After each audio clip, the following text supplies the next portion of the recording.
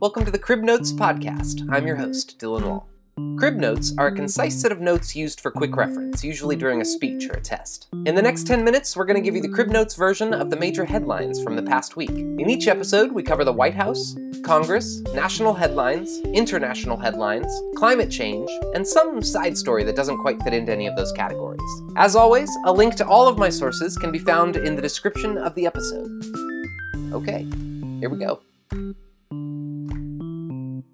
The White House. The Department of Justice, under the direction of Trump and Attorney General Jeff Sessions, is going to impose quotas on immigration judges. In a nutshell, to receive a satisfactory rating on their annual performance review, these judges will need to complete 700 cases per year. There are several things to look at here, some more troubling than others. First, on average, an immigration judge already clears about 678 cases per year. So while that quantity jump is not that huge, it redefines the stakes for handling an average number of cases. Second, there is a backlog of roughly 600,000 pending cases in the immigration review court system, which leads to some people waiting years for a court date. Tying a quota system to performance reviews incentivizes productivity over nuance.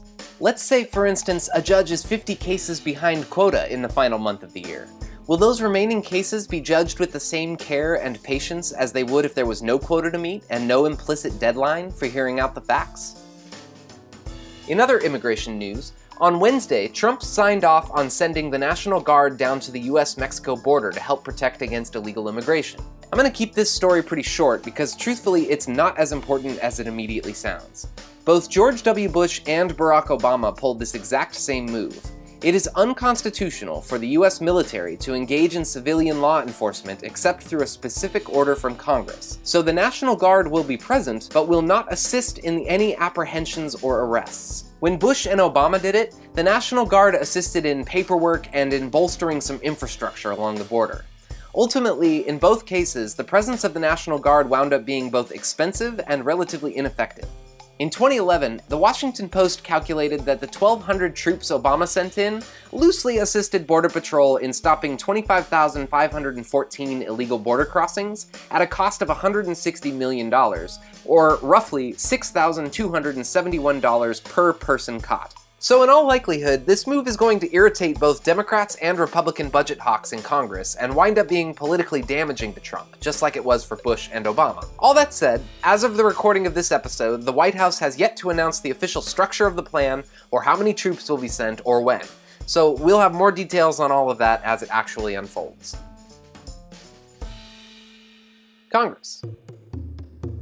Congress is still on recess, so once again there isn't much news to offer in this segment. One interesting story, however, is that Facebook founder and CEO Mark Zuckerberg will testify before Congress on April 11th. The goal of the hearing is to better understand the nature and cause of the much-publicized Cambridge Analytica scandal, in which personal data of some 87 million Facebook users was obtained by the outside research firm and reportedly used to aid the Trump campaign through highly targeted messaging. The incident has sparked a public outcry about the way tech companies handle the personal data of their customers. #DeleteFacebook has been a trending topic on most social media platforms. What makes this data breach different from others is that it wasn't exactly hacking. Facebook users were targeted by the outside company and offered $1 or $2 to take surveys, and in the agreement to receive the money, they also agreed to grant the creators of the survey access to a variety of information available through their Facebook profile. Super shady, no doubt, but not exactly illegal, which has sent this important question to the forefront of the conversation.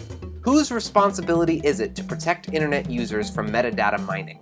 The users themselves, or the tech companies that host our data? This conversation is long overdue and could have an unfathomably significant impact on the future of privacy, democracy, and security. So we'll explore this more as time goes on, but for now, let's see what Zuckerberg has to say on the 11th. National headlines. On Tuesday, a woman brought a 9mm handgun to YouTube headquarters in San Bruno, California, and open-fired in an area full of employees, resulting in at least 4 injuries before turning the gun on herself. At the time I'm writing this, little is known of the shooter except that her website has harsh criticism for YouTube as an entity. Specifically, she seemed to take umbrage with YouTube policies removing her videos for violating terms and conditions, and claimed that YouTube was using its algorithms to bury her videos. The articles I read spun into speculation from there, but I don't like doing that, so we'll just leave the story there for now. One stat I did see that seems worth reporting: active shooting incidents involving a female shooter are incredibly rare, representing less than 4% of active shooting incidents nationwide since 1966. Have you ever heard of the Sinclair Broadcast Group? Yeah, neither had I. It's a media organization that has, over the past several years, purchased over 200 local news stations, thus extending its reach to roughly 40% of Americans. Since buying its way into such a position of influence, Sinclair has sent its stations media packages known as, quote, must-runs. Must-runs are not uncommon for centrally owned local media affiliates, but traditionally must-runs are used to run promos for the station or the parent company. Sinclair's must-runs, however, reportedly include scripts and video clips with noticeably conservative leanings created by the central office. Past must-runs from Sinclair included one during the 2016 election, which accused the Democratic Party of being historically pro-slavery, defense segments for Trump's Commission Against Voter Fraud, and other commentary of that nature, like this clip directed at college students. Listen up closely, Snowflake. Yes, I'm talking to you. You, the social justice warrior who whines for trigger warnings and safe spaces. You're entering adulthood. It's time you start acting like a grown-up. This week, a video was published that showcased dozens of local Sinclair-owned news stations presenting, word for word, the exact same script decrying a so-called plague of one-sided news stories in media. Listen. Without checking facts first. The sharing of biased and false news has become all too common on social media. More alarming, some media outlets are true without checking facts first. Unfortunately, some members of the media use their platforms to push their own personal bias and agenda to control exactly what people think. And this is extremely dangerous to our democracy. This is extremely dangerous to our democracy. This is extremely dangerous to our democracy. Whatever you think of this story and the implications it has on the concept of free press, you have to admit the irony of an obvious display of corporate message control decrying biased news coverage. International headlines. Remember a few weeks ago when we talked about Trump imposing a tariff on steel and aluminum imports to the US? Well, there are some updates. The European Union threatened to impose retaliatory tariffs, mainly on peanut butter, bourbon, Levi jeans, and motorcycles, namely Harleys. In other words, a bunch of stuff that Americans consider super American. So, days later, when Trump actually signed the tariff, he included an exemption for Canada and Mexico and a loophole wherein other countries can negotiate an exemption, with the somewhat obvious intention of preventing retaliatory actions from allies in Europe. Ultimately, based on Trump's tweets and speeches, the White House was really trying to hit China with the tariffs more than anyone else. And to double down on that intention, they announced on Wednesday that Trump plans to impose tariffs on $50 billion of Chinese imports across 1,300 categories. In response, China threatened to impose a matching tariff. According to economist Jim O'Sullivan, these tariffs would amount to approximately a 0.1% increase to the cost structure of the economy, so these tariffs are not hugely damaging. What concerns economists is the possibility that they are the first few jabs of a boxing match, not meant to knock anyone out, but simply to size them up. Climate Watch. My friend April gave me a book a few weeks ago called Drawdown, the most comprehensive plan ever proposed to reverse global warming.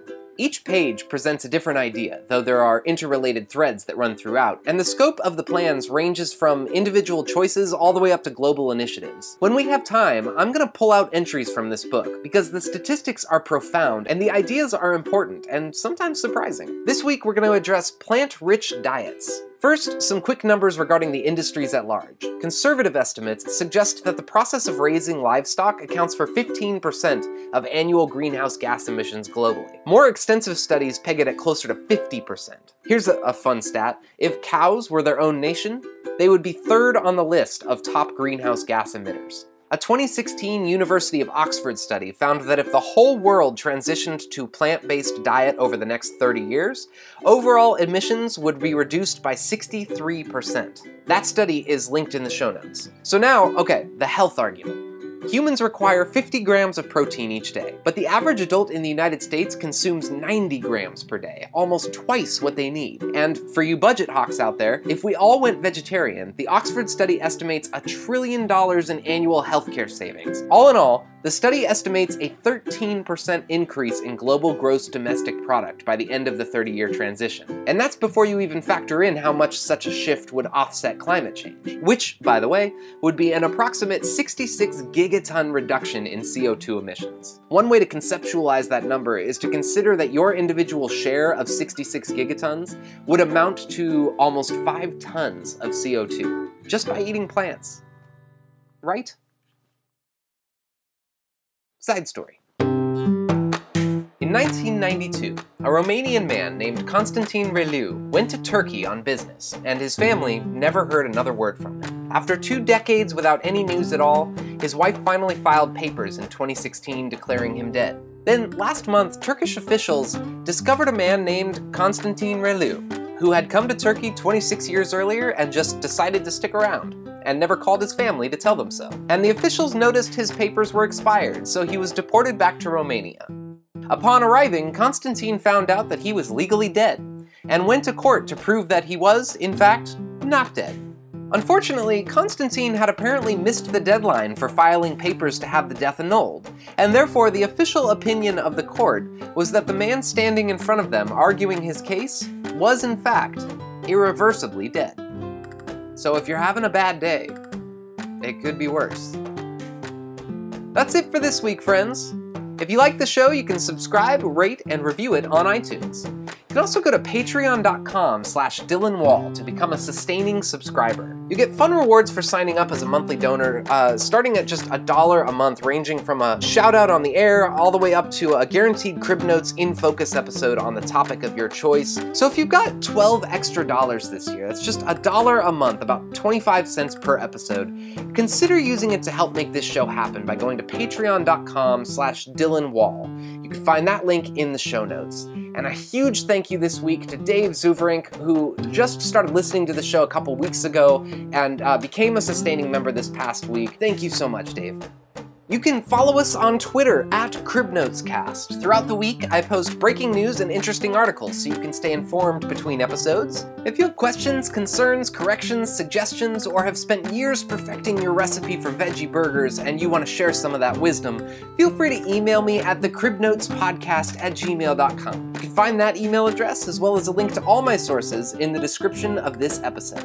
Friends, you're great. And if there's any news next week, I'll talk to you then.